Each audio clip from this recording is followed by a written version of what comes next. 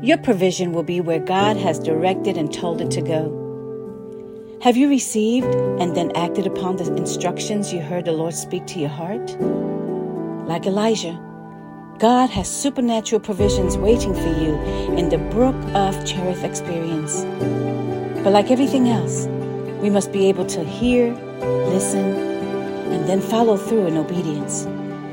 For when we do, we will encounter personal miracles meant to fortify, strengthen, and build our faith. Be encouraged and do what He has instructed. Don't miss out on the blessings that are waiting for you over there. Get to your place called there, for it is there that the blessing is waiting for you. God is aware of all that you have need of and has already made provisions. He will take care of you.